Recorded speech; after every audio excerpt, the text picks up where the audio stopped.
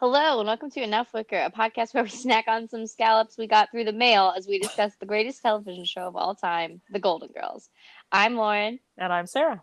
and today we're tackling the 93rd episode in the series, You Gotta Have Hope. Not only is this a bizarre storyline, but I just the scallop line and that whole bit is like an amazing line. And the whole thing with Willard and Gene Shalit, I just love that entire bit. And I don't even think you necessarily have to know who those people are, although it makes it funnier. Yeah, it's like a who's who was on like morning TV in the 80s, so I love it. Totally. It's incredible. But anyway, what do you think about sort of the conceit of this episode? Because it's bizarre, but then all the other characters know it's bizarre besides Rose, right? And she sort of comes around and then it has this deliverance. I mean, what do you think of the whole thing? Yeah. I mean, I think you have to abandon any sense of reality to appreciate it. There's a lot of good, funny parts. Yes. I love the Donatello triplets, obviously. I think them organizing a talent show is funny. Yeah. I think Sophia's like the great Alfonso boyfriend is cute. Yeah. I like it. I definitely like I think there's a lot of really good lines, but it's crazy. It's so like off the rails, and even Rose's attachment to Bob Hope is like it's really endearing, and I do think it like her because this is the first time we learn that she's adopted, right? Because she's never told them before. Um, that I think is also a really interesting piece of her character, and I think kind of it it's nicely weaved in. Like it explains a lot. I think later she talks about being like the nicest, kindest kid, so she would, get picked up. It's like that and this sort of like childlike belief that this iconic Hollywood guy is her father is so that part is believable, I think. Yeah, and they actually say so. Like Barry Finaro, who's one of the ones that wrote this episode, was saying like that's a pretty common thing with orphans, right? Of like you imagine who your parents are. Even without orphans, I guess. I mean, like in one of the other episodes, like Dorothy talks about how Errol Flynn was her dad. She thought Errol Flynn was her dad when she would want to imagine, better parents, I guess. But and her mom was Amelia Earhart. Yeah, but it's funny because they actually talk about, like Barry Finaro talks about in this book, of like, the entire conceit of the episode hinged upon getting a really good guest star who was old enough to be Rose's father, which is like, okay, that was going to be some big Hollywood folks. And they actually asked Betty White to ask Bob Hope because she knew him. So, she was like, I feel like, she's like, I'm good at that. I'll show off and being like, oh yeah, I'm friends with him. But like, she was like, it was actually kind of tense to ask him. And she said he was so nice and said, sure, I'd love to, And she's like, I felt like such a hero when I can go back and say, yes, we've got Bob Hope, which I think is really funny because like, she gets to be the hero in the episode, right? Where she yells it at the ladies' auxiliary meeting. So, but I will say it's really funny. Like, I actually do love the orphan storyline of Rose, and I think a lot of it makes sense. But as we were talking about last episode, there's no show Bible, and she says, that her parents were named Nyland, which is not true. They were named Lindstrom. Right. Not Charlie's name. So I thought that was really kind of just funny where you're like, call out. Catch that. That's a huge mistake. She says it like very quickly, right? Yeah. But it's and you're like, all right, fine. yeah. And it's like it's interesting because I that whole storyline must have been something they came up with, like, because it's season 4. Yeah. So and we've met her mother, and she's never told the girls that, which is also kind of interesting. It's like, is that something she kind of keeps, close to her? I don't know, but it works. I think it's nicely, like it plays into the rest of her character, and it's great for this episode. Yeah. And I also think that speaks to just like what an icon Betty White was when this show started, when the show was on. Like, she knows everybody. Like, yes. she can just make a call and get Bob Hope. That's a really big deal. I know. It's amazing.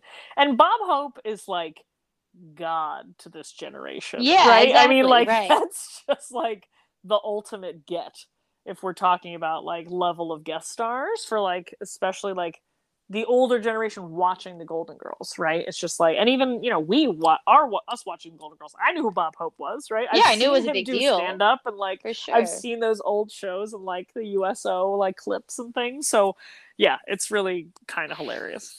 Um, but can we let's talk? We're going to talk a little bit more about Bob Hope later, but can we focus on the Donatello triplets, because we Oh have a my gosh, lot to talk about please. them. So, well, why don't you kick it off? Because I think we really first talked about them in depth with Elliot Powell.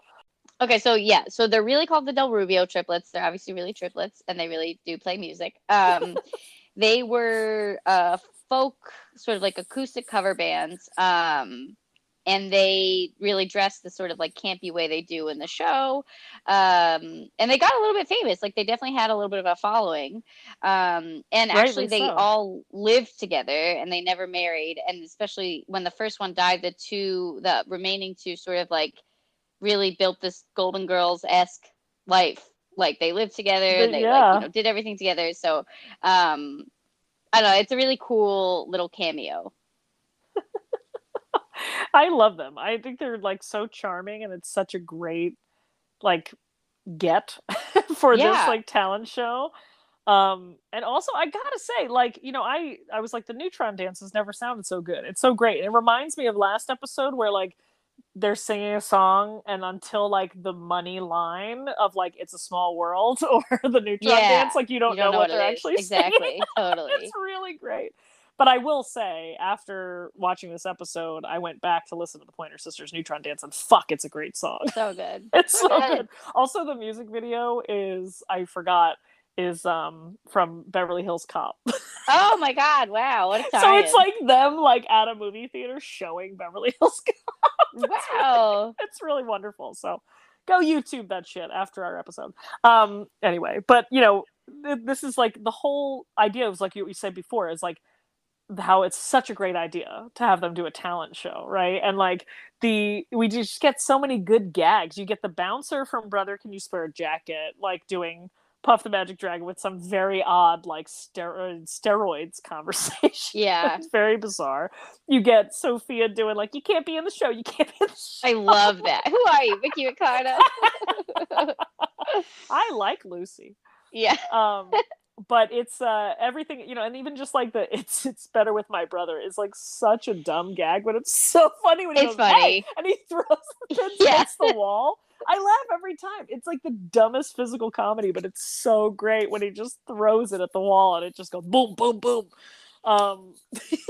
It's delivered with such like he's so earnest about like he's gonna do it, and he's obviously talented. Like he can juggle. It's just really sad. Yeah. Oh God, it's really very funny. But yeah, and but I love Sophia being the business person for the like her negotiations for the triplets are like, I know. Originally she wants a fee, and then she's like, all right, I'll play ball, and she like they exchange to have her boyfriend in the show. It's just like that also feels very I like how they weave her into the talent show because she's not like on the committee, so they do a good job with like keeping her connected there. Exactly. And yeah, thanks for the Medicare. Yeah. Can't be in the show. I know, it's amazing.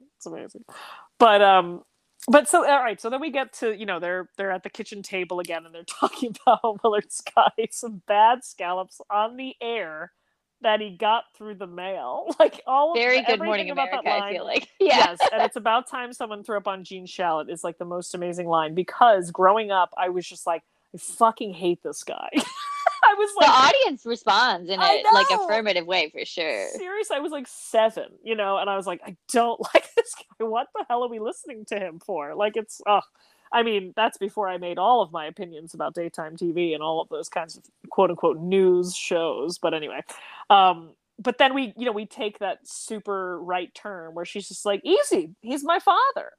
Right. Yeah. No big. Have you been forgetting to wash the fruit before you eat it?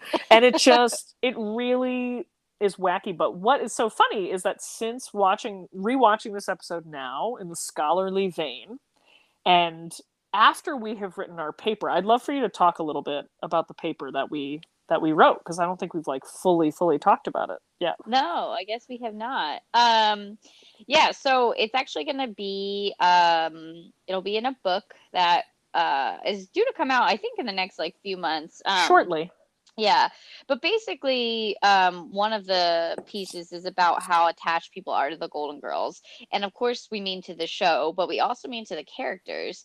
And when you form an attachment with a character, it's called a parasocial relationship, and basically, what that means is like it's only a one-way relationship. Obviously, a character can't express emotion or love you back, but that doesn't really matter because there's still a lot of benefits and growth that can come from those types of relationships, similar to ones we have in real life.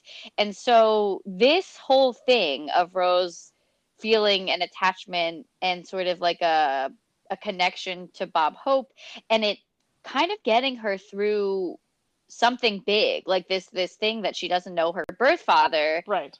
is something that she's dealing with emotionally. And this fallacy, really, that Bob Hope is her father and the attachment to him helps her sort of move past that and accept all of it. Like, accept the fact that she was adopted, accept the fact that, like, she doesn't know her birth parents, and feel this level of comfort. And the point really is that that's a good thing. Like, parasocial relationships can Yeah. really help you move through things. There's of course the risk, which I would argue this broaches of it becoming unhealthy and Yes. it impacting your relationships with real people. But this is like a shining example of what those are. Yeah, I think it's amazing because it's like I never recognized that before. And of course, intellectually, you understand that like she's using this quote unquote false relationship as a crutch, right? Where it's like, I mean, at some point, like, Dorothy's just like, Bob Hope doesn't know you exist, Right. and that, like, she calls it out so explicitly. But I think it's great because I think, I'm very excited for our sort of essay, our scholarly article to come out in this compilation, because we talk about this, but because I think it's been a journey for us to sort of put to academic words and terms like what we already sort of inherently knew and felt about the show. Which is like, again, like this episode, like you said, it's a perfect example of how this has been like a crutch in a good way, and then we even explore when it kind of takes a turn and kind of fucks up other people's lives. Right. Like the fact that they might have had to give money back for a charity event is like not a great sign. No, it's really tough. It's tough that she forgot the programs. And Yeah. we'll get to that, but the programs Programs. when she has that moment of like, oh, I forgot. It's I know. oh, your heart breaks. It's like rough. Yeah. could happen to anyone. You just slipped your mind. Mm-hmm. Yeah, exactly. You're like so caught up in the actual emotions and everything. So. Yeah, but now Dorothy's the laughing stock of the ladies' auxiliary. It's amazing. But there are a lot of great comments, right? So Dorothy and Blanche are not in the wrong of like really kind of heavily criticizing Rose because she is already. It's not like it's not like they introduce this parasocial relationship in the context of it not affecting real life, right? It's not like they're like, oh, they're just talking about how Rose has this fantasy and that's fine. Like, she immediately brings it into, he's my dad, I can get him for the show. And Dorothy's Right. like, I don't know whether to cry or commit you. It's like, and it's so real. So I think they're all correct. Again, Blanche is like, well, if she's gonna have fantasies, they ought to be the normal, healthy kind. Right, yeah. Sweaty Argentinian cowboys whipping things while they ride naked on the back of Brahma bulls. And oh my god, it's like so gross and so funny. And Dorothy's like, I have to remember to stop using your towels. Yeah, oh my god, that one's so good. Ugh. It's so amazing. Yeah. But I think it's great because I think the balance of this wacky storyline comes from the other characters necessarily. It's not like there's ever, it doesn't feel like Mr. Terrific where like they're sort of going along with it a little bit on its own and being like, this is okay. They're basically being like, it's not okay, you're crazy, like stop it, like, yeah, from the very beginning of Yes. the Bob Hope thing, they don't even entertain it. I Correct. think where they start to get like, I don't know, there's like a little bit of give when she says they got Bob Hope as the MC, but they never believe it's her father. They, like they're just like Yeah. glad she was able to finagle this. Well, and then it quickly dies down Right. after she explains she talked to like a page. After she announces it to the whole room full. And then what I love so much about that scene is like, meeting is adjourned, like I know. right away. I know. It's the exact same thing as like the Elvis Hunka Hunka Burning Love. You're like, we're not going to socialize or do anything of the fun sort. It's just like, bye, meeting's over. Get out. And no explanation about like his fee, his like rider, nothing. Like they're just like, all right, we got to go. Bye. How long they have him for. Right. Nothing. Yeah, it's just like, perfect. Good job. Also in the kitchen when the fantasy line is going on, Sophia has two sort of like mini outbursts that I think are really funny. Oh, when she's I like, I have both of them written down because they're yeah, so when good. she's like, better I should say nothing from now on, sit here like a pincushion. It's like, learn to live with it or medicate me. And it's just so, it's like, those lines of dialogue are kind of, they're just inserted there. Like they don't necessarily need to be there, but they add a lot to the scene. Oh, absolutely. I was even thinking of the third one where she's like, I'm having a cup of tea talking. The two of you have a look on your face like you paid for Phantom of the Opera. Yes! So good. So great because sometimes, like, when... like, I actually don't like when she gets really intense sometimes because I think they overstretch her, like, being pissed. Like, the perfect example I can think of, which to me personally is not nearly as funny as this scene in the kitchen, is the end of the Fidel episode where she's like, he's given him to me. The man is plant food, all this other stuff. And like, she's given him to me. And she kind of keeps going on and like ranting to herself. Whereas I feel like this one is really, like, the pacing feels realistic. Like the pacing feels like, they're having this serious conversation and they keep just sort of like interrupting Sophia and she's like, I'm just being who I am. I mean, she literally says, this is who I am, Dorothy, learn to live with it or medicate me. And it's like, and again, even before that, it's like the perfect retort. It's like, why do you constantly look for ways to amuse yourself at my expense? She's like, you don't have cable and I can't crochet. Yeah. It's so matter of fact, and like the Phantom of the Opera line, everything about it is like, it's incredible. And I really just love, I love the flow of this episode. Like the writers really hit it home, especially since there are a lot of different wacky pieces to like put together, like the bending of the keys and like applaud the man and Rose, this isn't Miracle on 34th Street. And there's a lot of like kind of up and downs, but it really works very well. Yeah. And they have sort of like, I feel like particularly Blanche, feels like she has sort of like a responsibility to get Rose, like to kind of like snap Rose out of it, like interesting. It's not real. And I feel like also Blanche, like even like when she has that line about like the fantasies, and all of it, she doesn't like, I feel like there's a little bit of a lack of, sympathy almost for it. Yeah. Like she's just like, no, that's nuts. You gotta let it go. Yeah. Whereas, I mean, Dorothy definitely feels that way too. And Dorothy's more dealing, I think, with her own sort of like humiliation or like impending humiliation. Yes.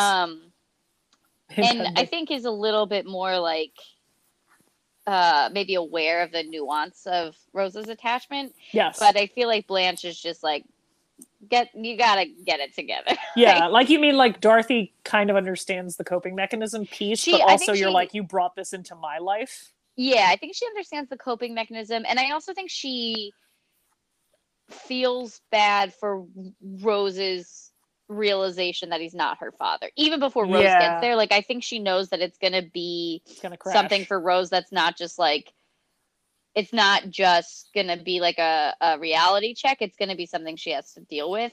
And so I think she has a little bit of that sort of like looming. I don't know that that's necessarily leading her response, but I do think she's aware of it. Interesting. Yeah. Well, I mean, at the very least, Dorothy is like, Bob Hope won't show up. And then Rose will have this crushing blow. Yeah. That like, he didn't show up because he's not her father. Yeah.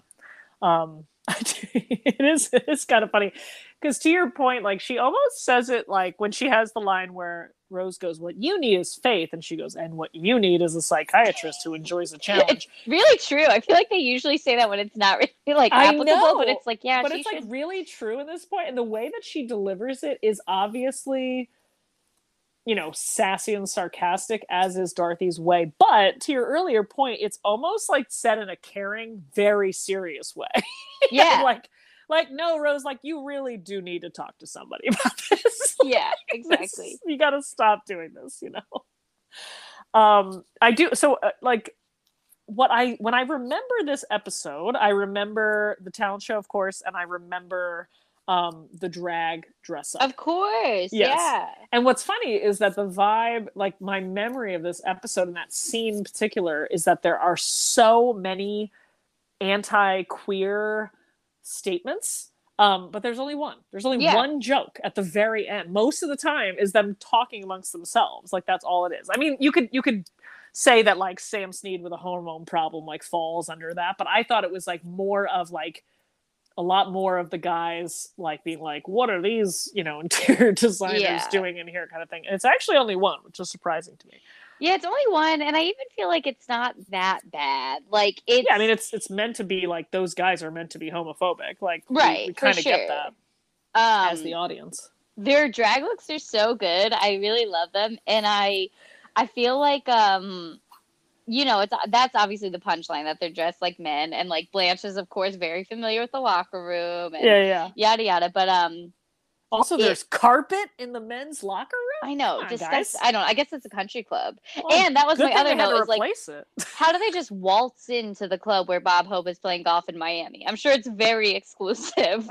But sure, Blanche knows somebody, I guess. Yeah, she might. I mean, but she's dressed like that. Well, maybe they got changed somewhere else. I don't know how it works. But yeah, I really like this. I think it's a fun I think it's like a fun gag. It also made me think of Murray Hill, who is probably the most famous drag king in New York.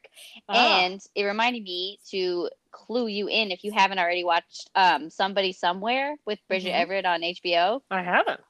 You should watch it. It's a really, really good... I should watch it, or everybody should watch it? Everybody should watch it, but you specifically, I think, would really like it. Okay, great. It's like... It's really... it deals a lot with, like, grief and emotions, but it's still really, really funny. And it's, like, not like the Golden Girls at all, plot-wise, but I do feel like that ability to kind of, like, tie those two things in together is... it exists in both shows. So I did want to take that opportunity to plug it. Excellent. What a great link, talking about drag kings. I love it. Yeah. Also, so speaking of the drag get-ups, speaking of state fairs, yeah. The drag get-ups are great, because I remember like watching, like looking at them and taking a minute to be like, why did they pad Rose's stomach so much? And then being like, because they had to hide her boobs. Yeah. It's a real drag move, I feel like, actually, to put the padding there. It's amazing. But it is funny because it takes like a beat, I'm just like, wait, why does she look like that? Oh, right. Betty White has a huge wreck.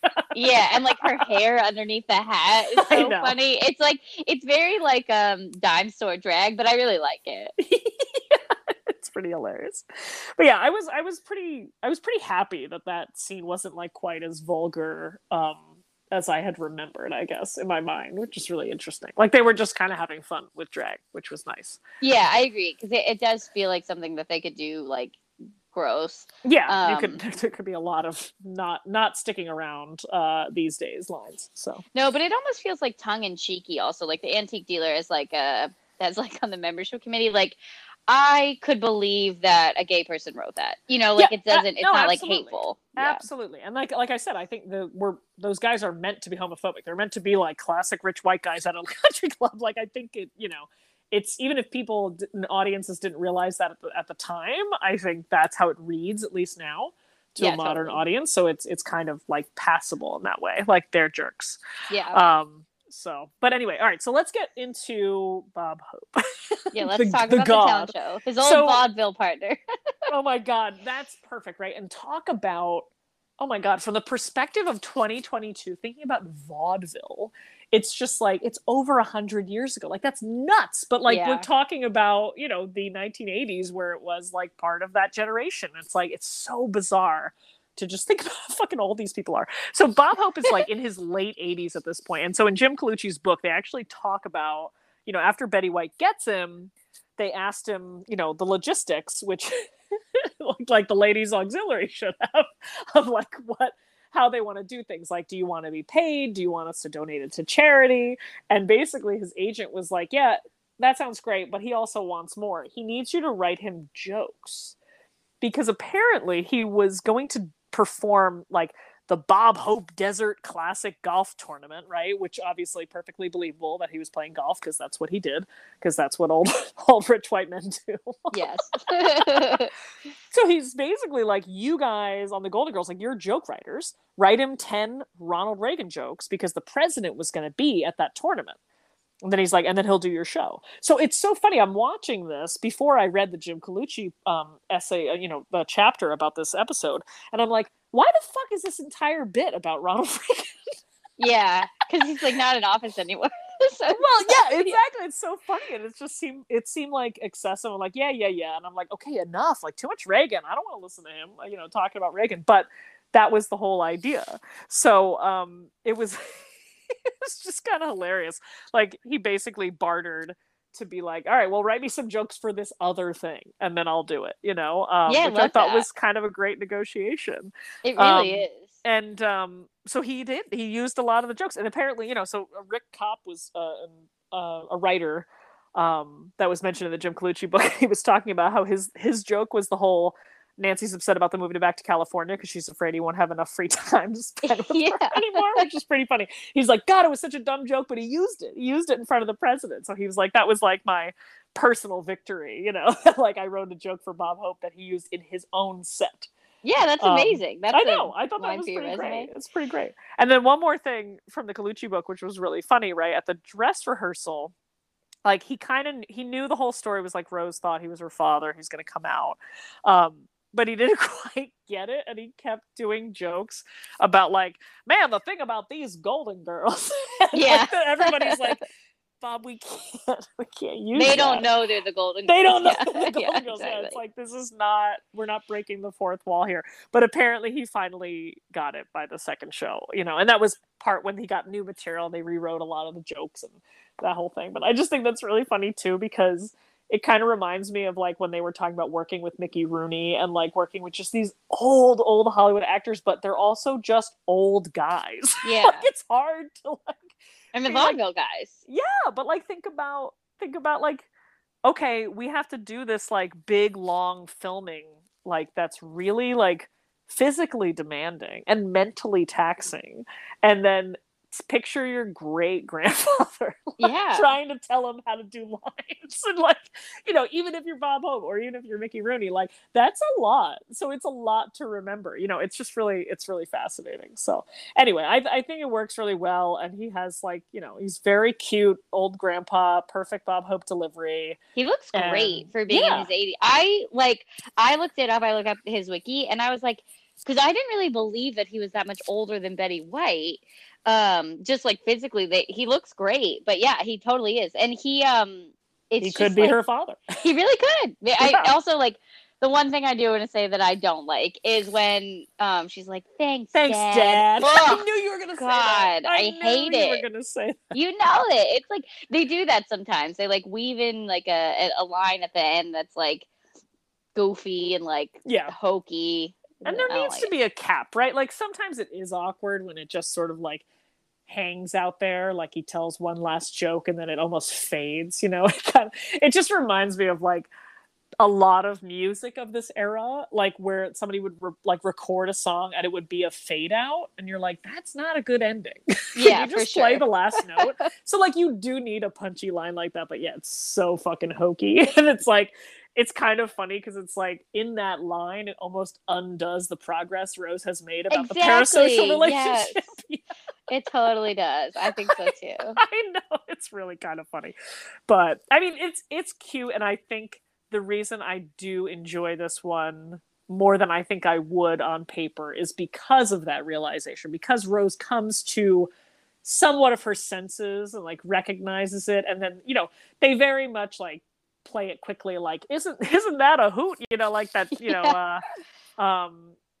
she doesn't say hoot. What does she say? She goes like, isn't that a trip or a trick and stuff. Sorry listeners, we're remiss in getting this very like particular line. I have so many other notes about this part that I can't. Yeah, go check ohshutuprose.com for all your references. But I think like, you know, that like is handled very quickly of like his old vaudeville partner. Oh my god, so funny, you know, and it is a nice way. It feels very like Seinfeldian, like this just Very like much, weird coincidence that brings the two storylines together, the A and the B. But it works, you know, and it works to like talk like very quick. Okay, that's fine. But in my mind, in my head canon, I like to think that Rose did learn the lesson and understands that she absolutely can have a parasocial relationship with Bob Hope, but that she should never again bring it into other people's lives to affect. Yeah, we'll just wait for the monk, and then we'll move past it. And we'll move right past it. Exactly. Oh man! All right. Did you have anything else? No, that's it. Do you think God could be a Democrat? That's my only other thing. Oh my god! Jesus Christ! Oh my god! Yeah. In the context of today too, it's like, whew, there's a lot I have to say about that. I know. But we don't have another hour. Moving on. Moving on. All right, team. Join us next time. We're going to discuss Hispanic stereotypes and the exchange rate on 900,000 lira. Take care.